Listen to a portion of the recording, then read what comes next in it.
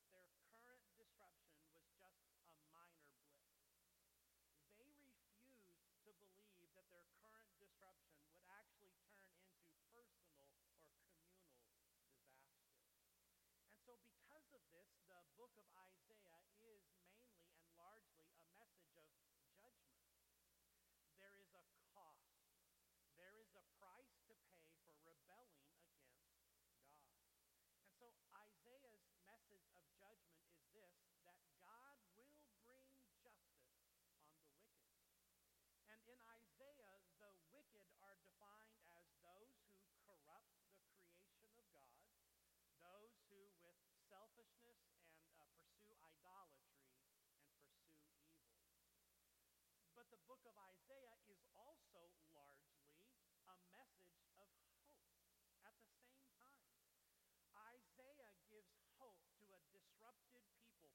Isaiah is promising deliverance and salvation at the appointed time.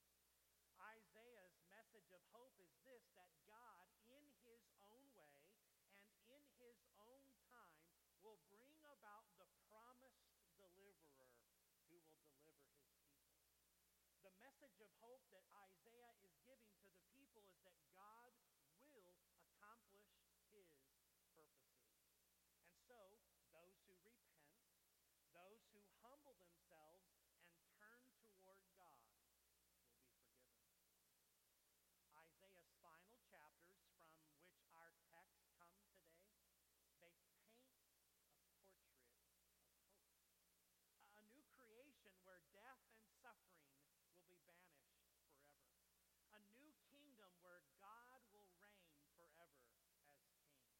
Now, if you want to learn more about the book of Isaiah, I would encourage you to check out the Bible Project. The Bible Project has some fascinating and very great videos that explain Isaiah in its fullest sense. So check out those videos. You will be glad that you did. And then rather than look at our text verse by verse today, what I want to do is I want to focus on this one central theme, the theme of redemption, otherwise known as the gospel according to Isaiah, as we begin our 4-week series in Isaiah, spending Christmas with him. Now, Isaiah 64 is a collection of prayers for repentance and for forgiveness. And what I want to show you is that the truth of the gospel is proclaimed here in Isaiah 64, which at first glance may seem like a very unlikely place to encounter gospel. Let's look again at verse 1, which says, "Oh, that you would rend the heavens and come down, that the mountains might quake at your presence, as when fire kindles brushwood and the fire causes water to boil, to make your name known to your adversaries, and that the nations might tremble at your presence. When you did awesome things that we did not look for, you came down, the mountains quaked at your presence." Now, do you notice in the text what they are asking of God? Did you see it? It appears a couple of times. They are praying for Advent. For Advent. They are wanting God to break into the world, and they're saying, God, if you would just break into the world, if you would just come down, it would solve everything. This prayer in the first few verses of chapter 64, the people are saying, God, visit us. Come visit us, God, we pray. Visit us in our despair. Come visit us, Lord, they ask. Visit us in our disruption. The people are saying, God, if you would just break in right now, if you would just come down right now, your presence among us would change everything. Those who oppress us would flee, our burdens would be lifted, our troubles would melt away, they would disappear. The people are saying, God, you are a consuming fire. The wicked, if you were come down, Lord, the wicked, they would tremble. They would melt away at your justice. They're saying, God, you're a righteous God. You're a just God. We implore you. We beg you. Come down now and bring your just judgment upon the earth.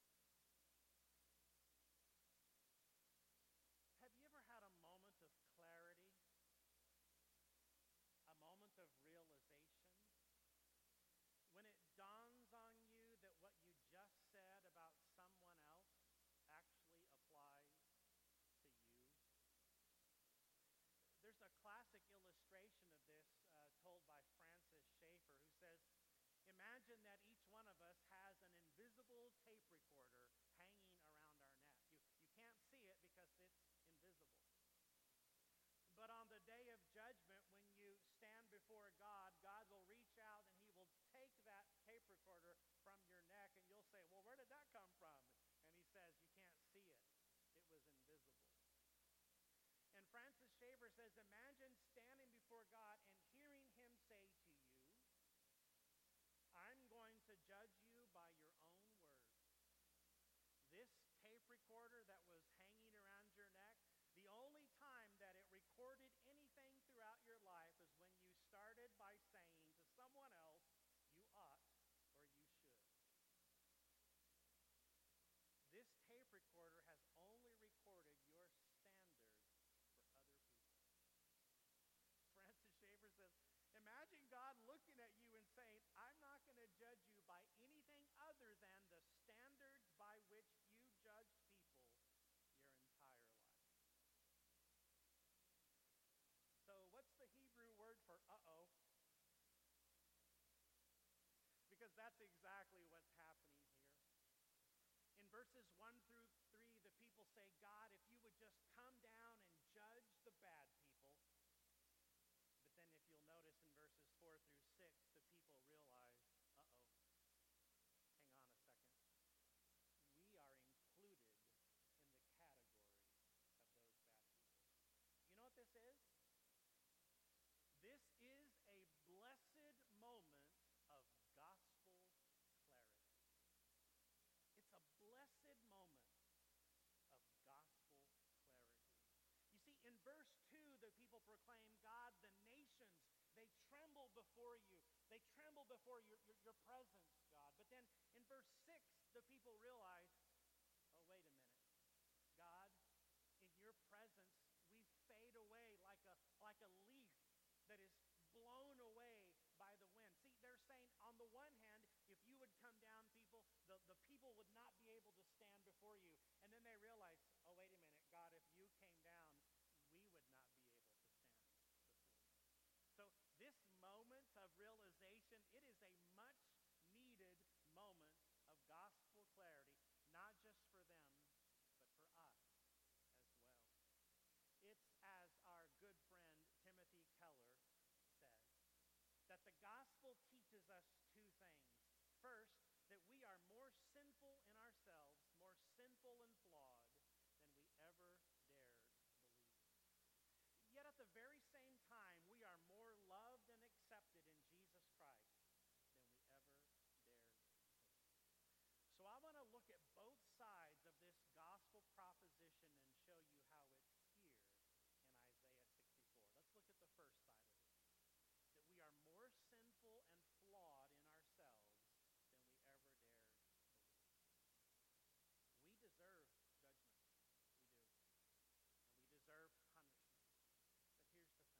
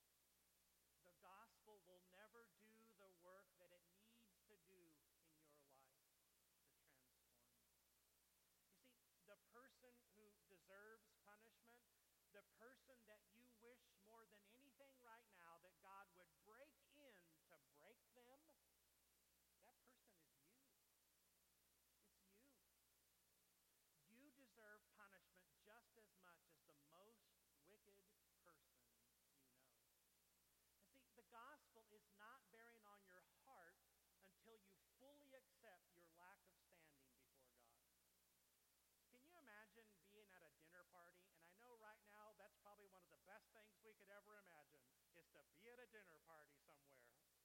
Can you imagine being at a dinner party with, the influential upper crust kind of people? I've never been invited, so I don't know what that's like. But in the middle of this dinner, a person of, let's just say, dubious reputation crashes the party, and this person of dubious reputation falls at your feet and begins to weep. All eyes of the party goers fix upon this person and upon you in horror. Well, Jesus once found himself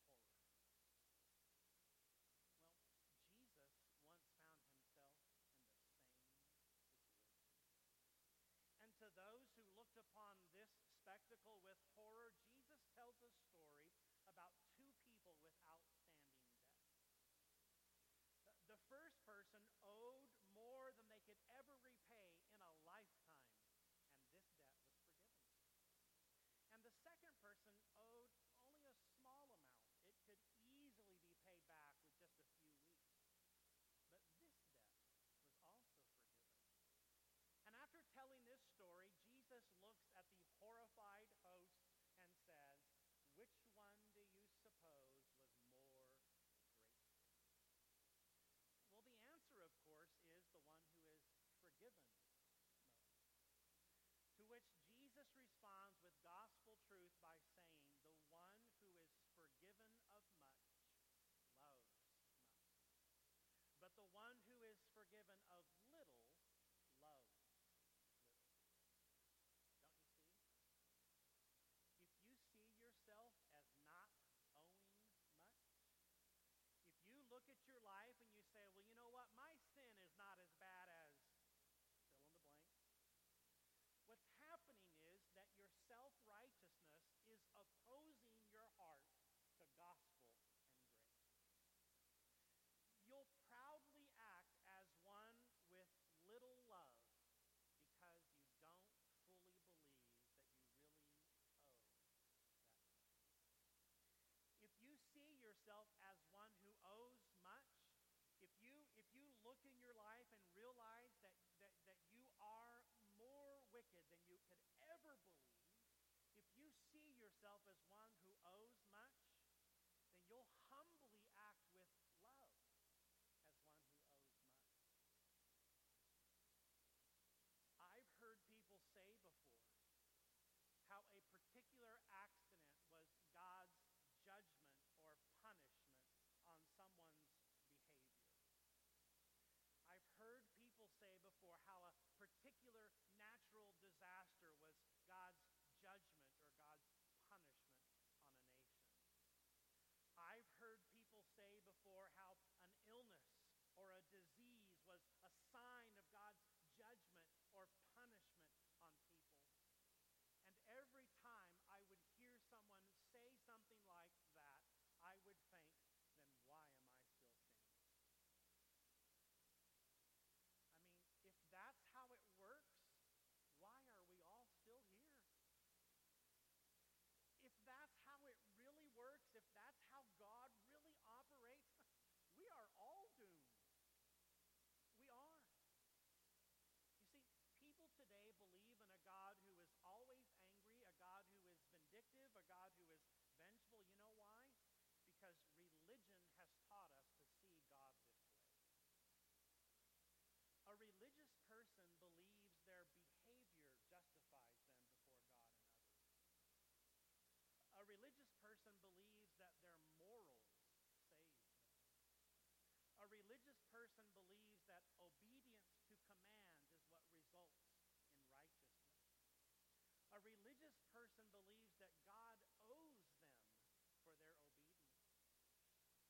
This is the trouble with a religious person, that they believe that they should be exempt from the difficulties and disruptions of life. But worse, if a religious person faces difficulty and trial, they're furious, they're angry. But this is what makes a religious person even more angry: to see another person of questionable morals, of dubious reputation, that they prosper. Worse yet,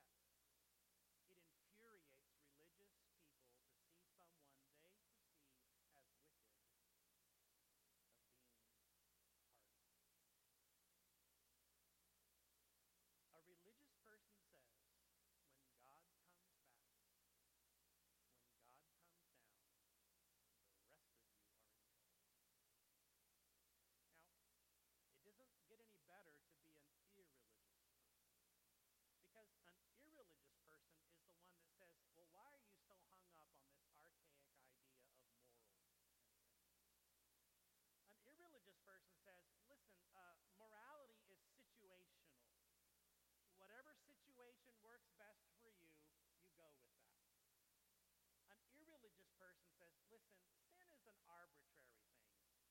You decide if it's wrong, and it's only wrong if you decide it's wrong. An irreligious person says, love everyone, accept everything, tolerate everyone and everything except for people who disagree with you, for people who don't see the world as you do. Now, I'm telling you this to show you that at the end of the day, there is little difference between a religious person and an irreligious person. They both draw from the same source. They both drink from the same fountain. They both attempt to be their own Lord and Savior. An irreligious person and a religious person, they look at the world in much the same way. They both look at verses 1 through 3 and say this: the trouble with the world is that people don't believe and act the same way I do. Well, if these were our only two options, you know, you talk about being in a world of hurt if these were our only two options. But I want to tell you there's a third alternative. I don't know if you've noticed, but every week Josh gets up here and he talks about us in his welcome, about us being gospel-shaped people. Josh talks about that we are striving to become gospel-shaped people. We want to respond to the grace that we've received in Christ to be people who love and serve others. This is the third alternative, to be a gospel-shaped person. And a gospel-shaped person is neither religious or irreligious. A gospel-shaped person says, the problem with the world, right here, it's me. This is the problem with the world. The bad I do is the problem. Even the good that I do for the wrong reasons is also part of the problem. At the end of the day, it's an issue of motivation. You see, the bad that I do, it originates from my selfishness. But the good that I do from wrong reasons, well, that often comes from my inward personal feeling of moral superiority. See, a religious person and an irreligious person would both read Psalm 64 as a judgment on others. But a gospel-shaped person looks at Psalm 64 and says, this is a call for me to repent. This is a call for me to plead for forgiveness. Look again at verse 5, please. Psalm 64. You meet him who joyfully works righteousness, those who remember you in your ways. Behold, you were angry and we sinned.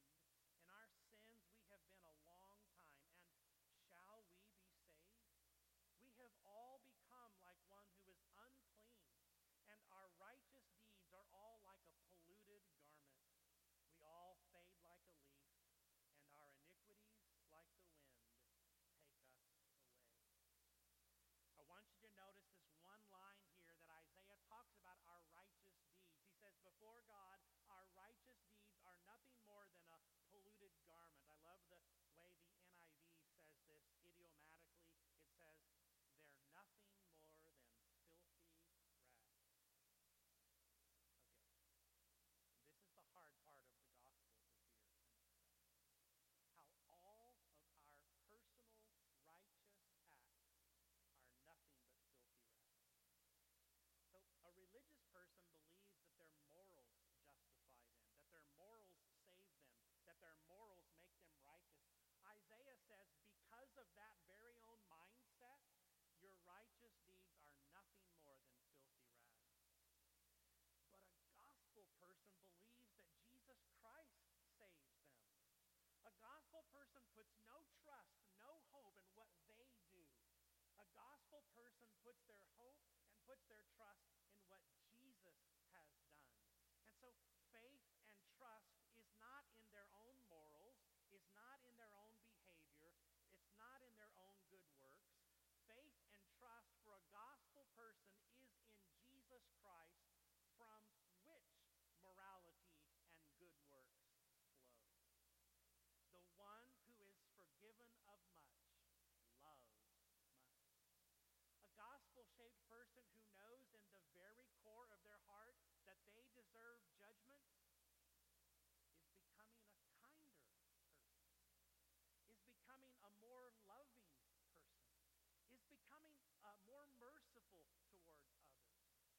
This is the person who is becoming slow to anger and quick to forgive. If you're angry all the time, it's because the gospel is not bearing on your heart. If you're critical and judgmental of everyone that you meet, it's because the gospel is not bearing on your heart. A religious person is going to criticize and judge out of self-righteousness, but a gospel person corrects and offers accountability out of selfless love. So here's the good news. What's true now does not have to be true tomorrow. You can change. I mean, even Ebenezer Scrooge acknowledges this by saying anyone can change. See, the things, I love this line, he says, the shadow of the things that will be or the shadow of things that may be, that's entirely up to you. It's entirely up to you. You can move from an irreligious person to a gospel-shaped person. You can move from a religious person to being a gospel-shaped person if you'll only accept the premise of our first gospel proposition, that we are more sinful and flawed in ourselves than we ever dare believe. So we let this awareness lead us in humility towards the second premise of the gospel proposition, which is this: we are more loved and accepted in Jesus Christ than we ever dared hope. See, it's true that while on the one hand, we're more sinful and flawed in ourselves than we ever dared believe, but yet, at the very same time, in Jesus Christ, because of Jesus Christ, we are more loved and accepted than we ever dared hope. There is no hope for you if you are trusting in your own actions. There is an abundance of hope for you when you trust in Jesus Christ. You'll never appreciate and understand how loved you are by God unless you understand how sinful you are.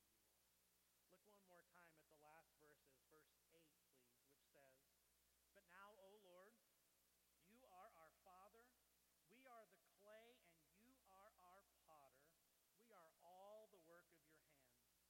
Be not so terribly angry, O Lord, and remember not iniquity forever. Behold, please look, we are all your people." This is so wonderful what Isaiah is saying here. In spite of our lack of standing before God because of our sin, you know what? We still call him Father. We call him Father. Because Jesus is our Savior, we throw ourselves upon the mercy of God, our Father who loves us and our Father who created us, knowing, as the NIV says, he will not be angry beyond measure. The moral reaction to sin is holy anger. But not only that, God will not remember our sins forever, which is forgiveness. But beyond forgiveness, he will turn his face toward us. Why? Because in Jesus Christ, we are his people. This is justification. Isaiah promises that God will accomplish his purpose of redemption, and this is the large part of his message of hope. So the dilemma of the people then was no less than our dilemma. It's no less devastating than the dilemma that we face today. Since God is righteous and just, he demands obedience. Since we are unrighteous, our filthy rags make us as lepers. We should have to walk down the street shouting, "Unclean, unclean." We are untouchable, but not in the good way. Or is that a good way? No, that was a bad way too. Because of this, because of our unrighteousness, we are like filthy rags. But here's the great part of the gospel, that the love of God, the mercy of God, his steadfast love does not change. His mercy and his steadfast love compel us to obedience through repentance. And so we cast ourselves upon the mercy of God. Isaiah says that God's purpose of redemption would be fulfilled in a suffering servant.